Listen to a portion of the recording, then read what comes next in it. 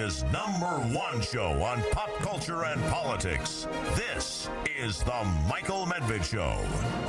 And another great day in this greatest nation on God's green earth. A great nation with a great political system that has worked out remarkably well over a couple of centuries. But right now, the polarization, the distrust, the battle based upon criminalization of the opposition, demonization of the opposition, whoever the opposition happens to be, not such a good moment for the system. National Review, the leading conservative journal, I think the leading voice for conservatism and responsible and honest conservatism in media, has a headline, Durham's Jaw-Dropping Revelation. And there's also a piece by Rich Lowry, the distinguished editor of National Review, his piece, Durham's Righteous Investigation. Okay, Rich Lowry joins us, I'm honored to say. He is the author of The Case for Nationalism and the editor of National Review. If you can help to explain to people, because people who are not already in the deep weeds with this information may need a little catching up. What is Durham's jaw-dropping revelation? And it's a singular revelation. Thanks, Michael. Always a pleasure to be on. Thanks for the kind words. So he alleges that a tech executive, a guy named Jaffe, was connected with lawyers working for the Clinton campaign, was connected with an investigative firm that law firm had hired on behalf of the Clinton campaign, was exploiting so-called DNS, Internet Information Data, to try to establish a link between Trump and Russia, and he was accessing information related to Trump Tower, to Trump's apartment in New York, and most shockingly, related to the executive office of the president after Trump got elected. And the idea was to establish a narrative that supported the allegations of collusion, and the lawyer that Jaffe was working with, a guy named Sussman, took this information to the FBI to try to get the FBI interested, and also took it to the CIA. Okay, the Sussman's already been indicted, hasn't he? He has. He is indicted for allegedly lying to the FBI and denying that he was working for the Clinton campaign when he brought this information to the FBI. Okay, what's interesting, the Wall Street Journal today has a headline for their editorial, their lead editorial, that Trump really was spied on. Durham says techies linked to the Clinton campaign had access to the White House and Trump Tower internet data. And what I remember about this, and I'm sure many of our listeners remember as well, is that during the early days of the Trump presidency, President Trump made the charge that Trump Tower had been spied upon, that the Obama campaign, the Obama presidency, because Obama was still president at the time, had spied on what was going on Trump Tower, and this was widely discredited. It turns out it wasn't the Obama presidency as much as it was people connected with the Clinton campaign. Have I got that right? Correct, yeah. So it was not Barack Obama who authorized this or was involved in any way with this. It was the Clinton campaign. And, you know, and all this stuff, there's always argument over terminology. Is it really spying? You know, it's certainly a form of spying or sleuthing or snooping, internet snooping, however you want to put it. But the troubling thing is it doesn't appear that the FBI, the CIA, took the bait in this instance, but they did when the Clinton campaign showed up with the dossier and fed that to the FBI, which got the surveillance of people connected to the Trump campaign going, and it eventually got the Mueller investigation going. So our politics was deranged for about 2 years over this, and the ultimate source of it was bad information emanating from the Clinton campaign. And we'll eventually learn more, but in his filing, Durham suggests that he calls this purported information. He suggests it was distorted, it was twisted in a way to make it seem damning when it wasn't.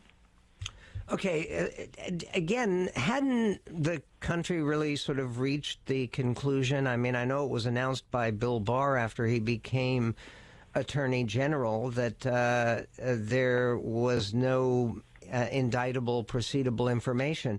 And a lot of people forget when Trump was impeached the first time, it wasn't because of the Russia hoax. It was because of his alleged phone calls with Vladimir Zelensky, who's much in the news now. When is Durham supposed to be done with his No one knows. No one has any idea. He's very, very deliberate. This whole thing is he's been rolling it out very slowly. He's been using these so-called speaking indictments, that the indictments themselves are not particularly significant. This latest court filing has to do with a back and forth over a conflict of interest having to do with the original indictment of Sussman, which is not, he's not accused of the crime of the century by any means. But eventually he'll probably... FBI, right?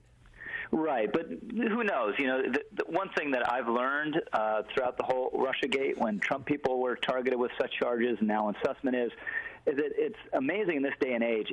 You're relying on the recollection and the written notes of an FBI agent to potentially put people behind bars for lying to them. Why isn't this stuff recorded? That'd be a very easy way to resolve whether someone's lied or not. But anyway, we don't know whether he'll be found guilty or what. But the charge is relatively minor. But the point is, Durham is using this to get the information out. And I think that's very important, just basic democratic hygiene and transparency. Let's find out every detail we can about how this thing got going, because I say it distorted American politics. It at least hampered the Trump presidency the first couple of years, and it was a total obsession of much of the media, especially CNN. And the thing is, the irony is, Michael, I don't have to tell you, but you had this Durham thing come out, and there's zero interest. And all the people who are most obsessed with Russiagate from the beginning, have zero interest in finding out the origins of this, zero interest in apologizing, zero interest in saying, okay, maybe this wasn't a bad practice. They all just want to move on. Yeah, and again, I think that what one can talk about here is bad practice is a bad practice. I think part of the obsession before was you were talking about a sitting president of the United States. And again, a sitting president of the United States where basically they had this one story, which was about Russian collusion. And though I was very gullible about accepting some of the basics of that story because of Trump's previous interest with Trump Tower in Moscow, etc. Truth of the matter is that dog won't hunt. But didn't that dog die really a long time ago when Mueller finished his investigation, which lasted, 2 years and cost millions of dollars? It should have, but there's still a lot of people on the other side who won't admit that Mueller didn't find any collusion. They find ways to argue somehow, he didn't investigate enough, or actually there is collusion in the report, even though Mueller said there's no collusion. So they just won't give it up. They're obsessed over this. And again, I think what happened has created a deep cynicism about our institutions, or increase the sense of cynicism about our institutions, and it would help at least heal that wound if the folks who are most invested in this say, we were wrong. You just said you were wrong, Michael. You had some initial suspicions that gave it more credence than you realized you should. I said all along during most of this period, I had a CNN contract, and they'd have me on, every other night, and this would be the only topic, and I'd always say, if there's evidence, a smoking gun of collusion, I'll admit I'm wrong, but I just can't believe it. I don't think this makes sense for reason X, Y, and Z. But I was open to evidence. I was open to facts the way we all should be. Rich, can you hang on for a few more minutes? Of course. Yep. Terrific. I look forward to speaking to Rich Lowry, editor of National Review, the author of Case for Nationalism. More coming up on The Medved Show. I just wanted to call and throw my 2 cents in. The Michael Medved Show.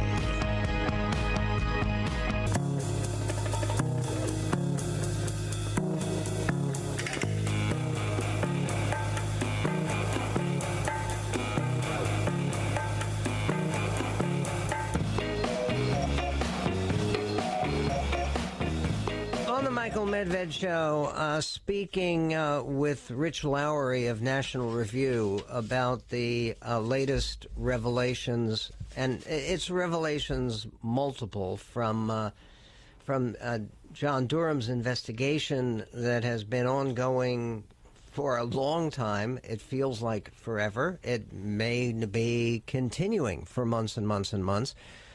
I want to talk a little bit about the political implications of all of this, how this is being played by media.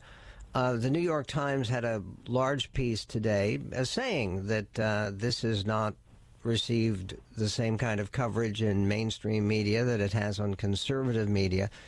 But that's based upon an assumption that this kind of information helps President Trump with all of the other situations he's dealing with his accounting firm dropping him because of apparently and maybe even legally actionable distortions of how much money he had and the basis for him getting loans and his private business practices, and those evil 3 prosecutors that President Trump was attacking at his rally.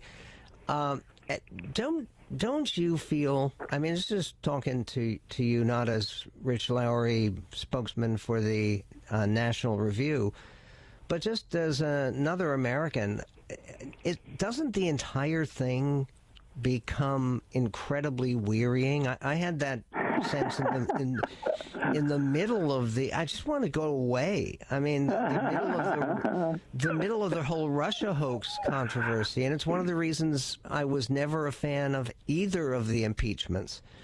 But really, is this kind of government by exposure and indictment and demonization? Mm-hmm. Is this?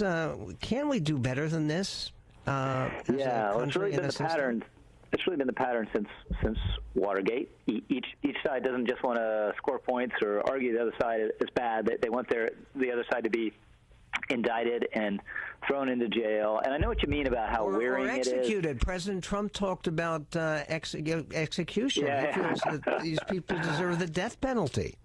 There's some stories that I find just inherently intellectually interesting. You just want to learn more about them. This is not one of them. I've had to dive into that New York Times rebuttal of the Durham indictment. There's another one I was just looking at during the break in Mother Jones magazine. All these really are arcane details about the Internet and these characters that otherwise are not inherently interesting. So I get it. I do think it's important, again, just for accountability and transparency to know what happened and understand it. Is it going to move one single vote this November or in 2024, even if Trump runs? No.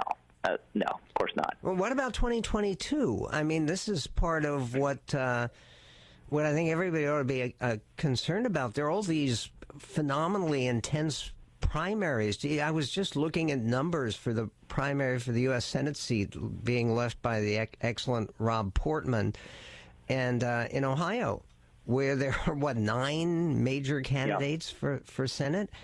I'm afraid that we had a record turnouts in 2020. Do you think that American people are following all of this with a lot of enthusiasm and avidity right now? Because I'm afraid it's partisans. I mean, again, that doesn't mean it's not important. I think it's important for the reasons we've discussed. But there's no one who is following Durham closely who's not already on our side. Who's not already right of center and likely a Trump supporter. So in terms of the election, it's going to be inflation. It's going to be masks. It's going to be the broader parent revolt. It's going to be crime. It's going to be, the Afghan withdrawal, the border, and whatever may happen in Ukraine. So this is not like a top 20 voting issue. There are a lot of other things that are affecting people's daily lives that are more consuming for them and will drive voters in November. How would you agree that it probably would not serve President Trump to now broaden the focus from just being focused solely on the campaign of 2020, now being focused on the campaign of 2016 also, which he won? by the way. Well, again, I think he has reason to be aggrieved. It doesn't mean people should be executed over it. And there's a reason, we want Durham to get to the bottom of the stuff. Yeah, but the backward focus, it's bad. I don't know any Republican, it doesn't matter whether they like Trump or don't like Trump, who thinks it's a good idea to have the most prominent Republican in the country so focused on what happened a year or two ago in the 2020 election. If Trump wins a nomination and runs and wins a nomination in 2024 and is still that backwards looking, it's going to be a really bad showing in 2024. So it's a cliche, but not all cliches are wrong, that elections are won over the future. And there's a huge fight over culturally, politically, in all respects, the future and the direction of the country, and that's what we have to be focused on. The one thing that sticks out for me from what I'm able to put together about the Durham investigation and what it's finding is, why is it not surprising that the FBI, even after the dismissal of James Comey, and the CIA, and this is with Trump personnel, were so ready, it seems, to cooperate with anti-Trump forces? That's disturbing. Yeah, I mean, they are bureaucracies.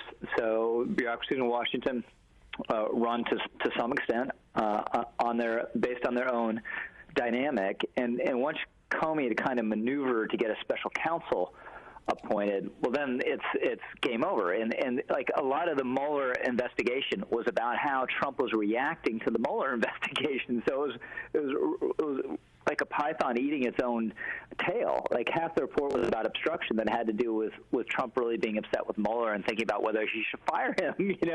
So this is the whole dynamic of a lot of these special counsel investigations is just run out of control. And if the FBI officials had partisan motives and were malicious and wanted to hobble the president they were serving, well, that's a five-alarm fire, and that's one plausible interpretation of what happened. Another interpretation, I think this is the one that Durham is basically working off of, is these folks were credulous and incompetent and should have kicked the tires and realized all this stuff was bogus coming in the door before it spun out of control. But they let it spin out of control.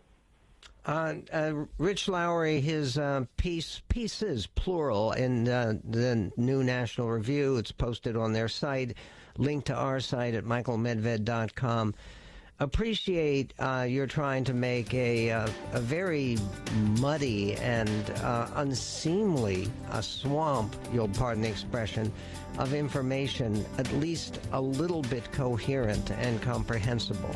We'll be getting back to some more of those political disagreements and confrontations coming up on the...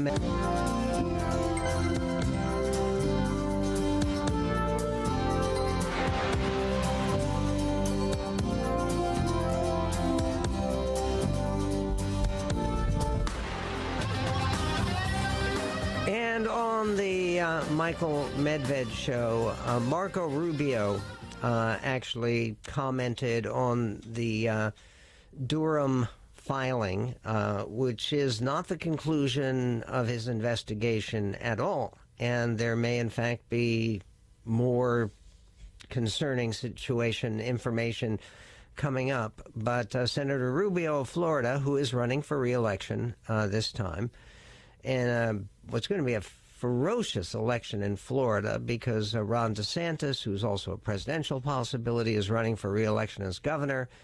The Democrats are having a very spirited primary fight, which is surprisingly close, between a former governor, Charlie Crist, former Republican, who has migrated over to the Democratic Party, and there's also a state commissioner of Nikki Fried, of agriculture, who I think is on the more liberal side of things in the Florida primary, but who knows?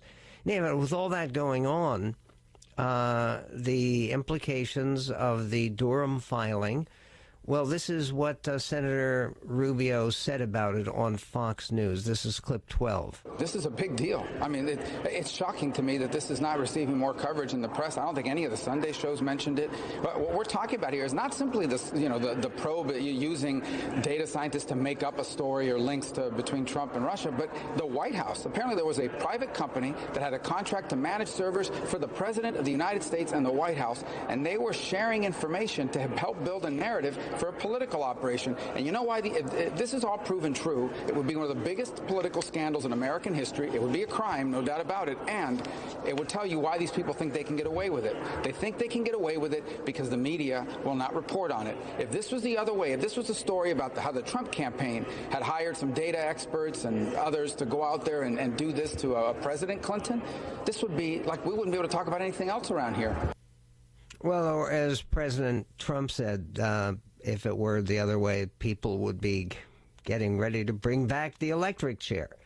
I'm not sure about that.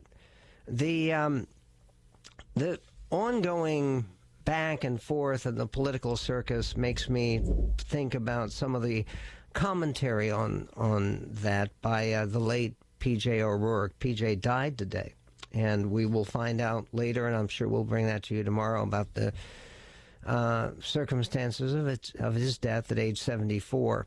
But I just it's very easy for us to go back and grab some of the audio of PJ on our show. He was a frequent guest, and this is available to people. By the way, if you're a MedHead Plus member, you can go back and go over all the way back to 2009.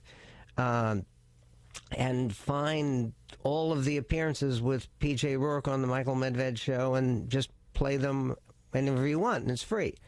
By the way, membership to MedHead Plus costs all of 22 cents a day. It's a great investment. A lot to learn at little cost. In any event, this is P.J. Talking about one of his humorous books, which was called Don't Vote, It Just Encourages the Bastards. This is part of our conversation. Listen. But I am urging people to limit the scope of politics in our life. Amen. We have many tools in a free society, and politics is just one of those tools. And it's a big, heavy, powerful tool because, fundamentally, because government has the legal monopoly on deadly force. And so laws, you don't obey the law, they can kill you. And therefore, laws are very serious, and therefore we shouldn't be making them all over the place about every darn thing, such as how many carrots are in your school lunch.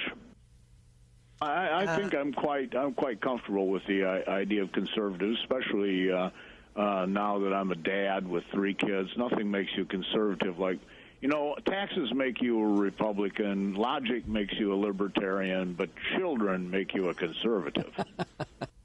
Yes, and you became a radical because that seemed to be the only way in college, during your ill-fated college years, that you were able to attract the attention of the opposite sex. Yes, I mean, it just looked like, I looked at the sort of sorority girls, and I thought, I'm not going to get far over there, And then I kind of looked at the beatnik girls, folkies, as we would have said in my day. It was sort of pre-hippie time. Yes, who rolled their own cigarettes, as you remember. Yes. They smoked unfiltered cigarettes, drank beer right out of the bottle, wore those Mexican blouses with embroidery and black turtlenecks sometimes. Black turtlenecks, yes, and leotards and ballet shoes, little ballet slippers. Oh, they were cute. And I thought, I might maybe with my what I lack in money and good looks, maybe I can make up for with brooding existentialism over there and get somewhere. So I made my decision. Yeah, I was fascinated by that piece of language of life, liberty, and pursuit of happiness because the phrase that they were playing off of almost always contains property. It was Life, Liberty, and Estates. Life, Liberty, and Estate, and John Locke, and all educated people reading those words would have immediately wondered, what happened to estate, And I started asking around about that, and it was Tom Palmer and David Boas at the Cato Institute who said that their theory is that Jefferson spotted a logical fallacy in Locke, which was the idea that we're talking about unalienable rights here, inalienable, as we would say, rights that are so central to our being that we can't get rid of them even if we want to. And property is not actually one of those rights, because for property to be valuable to us, it has to be alienable. We have to be able to get rid of it. That is to say, we have to be able to sell it and of course, buy it, which means that somebody else alienates it. None of us are going to be happy all of the time, and all of us are going to be unhappy some of the time. And so the pursuit is very much a key word there. So what it is what's really being said there is pursuit of self-interest, what Adam Smith would have called self-interest. But pursuit of happiness is certainly a more cheerful phrase than pursuit of self-interest. The great and late P.J. O'Rourke, in Conversations from some years ago, and again, that available to everybody. If you're a MedHead Plus member, you can go back and find all kinds of conversations, among 9,000 hours of radio shows that are available for download on demand. Plus, you can stream over 100 hours of history shows, which are specifically focused on moments in our history. Become a MedHead today and listen to several hours with P.J. O'Rourke, if that's your choice. Go to michaelmedved.com, or you can go to medvedhistorystore.com. There is so much going on right now that it really goes to the basic point and the basic quarrel that Americans are having with each other. And it's a quarrel which is not just about America's future, it's very much about our present and our past, and whether we're going to be a guilt-ridden or a grateful nation. And the choice, it seems to me, really is just about that stark. We will be back with more coming up on the Medved Show. I'm on the Michael Medved Show, for God's sake. This is God bless you. The Michael Medved Show. 1-800-955-1776. The Michael Medved Show.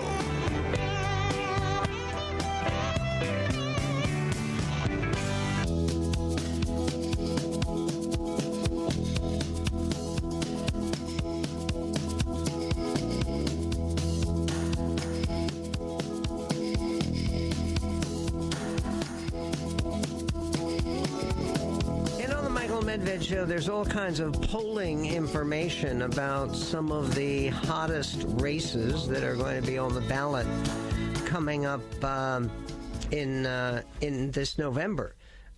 Most strikingly, of course, there is some very good news for the governor of Florida, Ron DeSantis, and very good news for Republicans in Florida generally.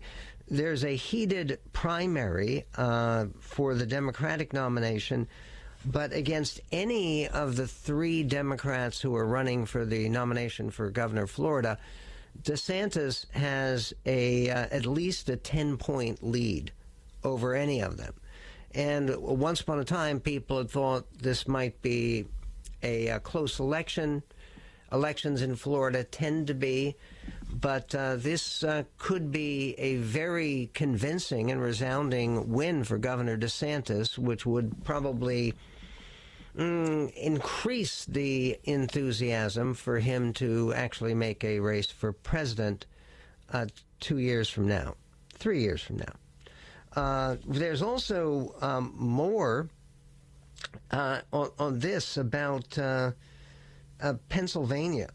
And Pennsylvania is a complete muck. I mean, it's the GOP primary found celebrity Dr. Mehmet Oz at 27%, former Bridgewater Associates CEO David McCormick, who spent a lot of money, at 16%, former ambassador to Denmark Carla Sands at 15%, a former congressional candidate named Kathy Barnett at 9%, and 2018 Lieutenant Governor nominee Jeff Bartos at 7%. All other candidates were at 2% or less. 22% were undecided. The point about that is that the biggest takeaway, according to Hotline of National Journal, they say the biggest takeaway from this poll is that TV is still king. The idea why? Because despite Dr. Mehmet Oz having a good deal of negativity about him and some false products that he was trying to sell, and the fact that he has really not been a factor in politics. Unlike Trump, when he was a reality star, President Trump spoke quite a bit about public issues and got people's attention when it was a regular welcome guest on cable TV. Dr. Oz has basically just had his show, and he is way ahead. And it says the same thing, the TV is king, is true in Ohio, where Mike Gibbons has soared to second place thanks in part to a massive TV ad blitz. And he's second place to Josh Mandel, who has tried to wrap himself as closely to President Trump as he possibly can, but that's true of a lot of candidates. J.D. Vance, the author of Hillbilly Elegy, had been doing well in a very strong campaign because of his celebrity, up until he had made some anti-Trump comments some years ago, and Trump is very popular in Ohio, and apparently that has damaged J.D. Vance's campaign. He is no longer close to being a front runner for the nomination for the U.S. Senate in Ohio. Okay, there's a piece that appeared in the New York Times today, and it's under the heading, "A Staunch Conservative's Urgent Warning to the GOP About 2024. And it's a piece by J. Michael Luttig, who makes the conservative case for reforming the Electoral Count Act of 1887, or ECA, for the express reason that failing to do so will make it easier for Trump to steal the 2024 election. This should be a terminal moment. This is Greg Sargent writing here. This should be a terminal moment for the Republicans and for the Senate to actually do something about this debate over the ECA. The reforms would also make it harder for Republicans to keep playing the role of apologists about January 6th and about Trump's future intentions. Now, J. Michael Luttig was a phenomenal judge. He was very well thought of. Twice he was considered seriously for an appointment to the Supreme Court under President George W. Bush. But here he's basically writing about the system that we have and the back and forth between President Trump and Vice President Pence about, well, did he have the power to decertify the electoral votes? Did the governors have a right, or anyone have a right, to create alternative slates of electors after one slate of electors had already been certified and one person had won the election? And all of this goes to why this law has to be fixed up. And I think one of the points that is made by Judge Luttig, and it's a very important point, is that basically, why would you oppose the clarification?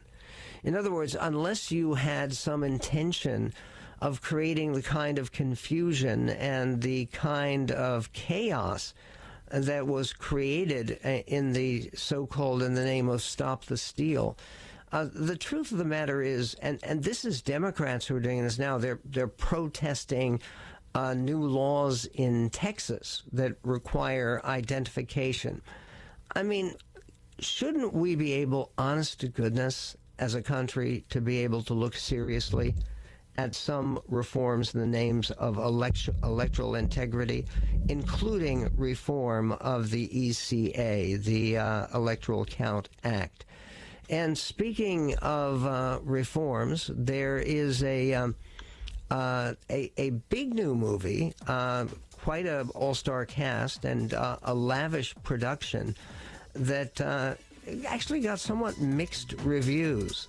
Did it deserve it? Kenneth Branagh, star and director of Death on the Nile. Listen. Now it's time for Medved's Entertainment Minute. Kenneth Branagh is back as Agatha Christie's master detective, Hercule Poirot, trying to figure out what happened to wealthy heiress Gal Gadot during a glamorous group vacation to Egypt in Death on the Nile, now playing in theaters. The crime is murder. The murderer is one of you. I don't feel safe here. I will deliver your killer. But as in any other Agatha Christie novel, there are so many potential killers in this large, distinguished cast that it takes a while to narrow down all of these elegant and eccentric people into the most plausible suspect. As in his previous Hercule Poirot film, Murder on the Orient Express, Branagh's director and star recreates a visually stunning view of 1930s glamour and indulgence, though the twisty plot is preposterous, of course, and takes intense concentration to follow. Rated PG-13 for some disturbing violence, 3 stars for Death on the Nile. And I do think if people have any taste at all for Agatha Christie murder mysteries, this is a movie that's easy to enjoy and doesn't drag. And it also solves a lingering mystery.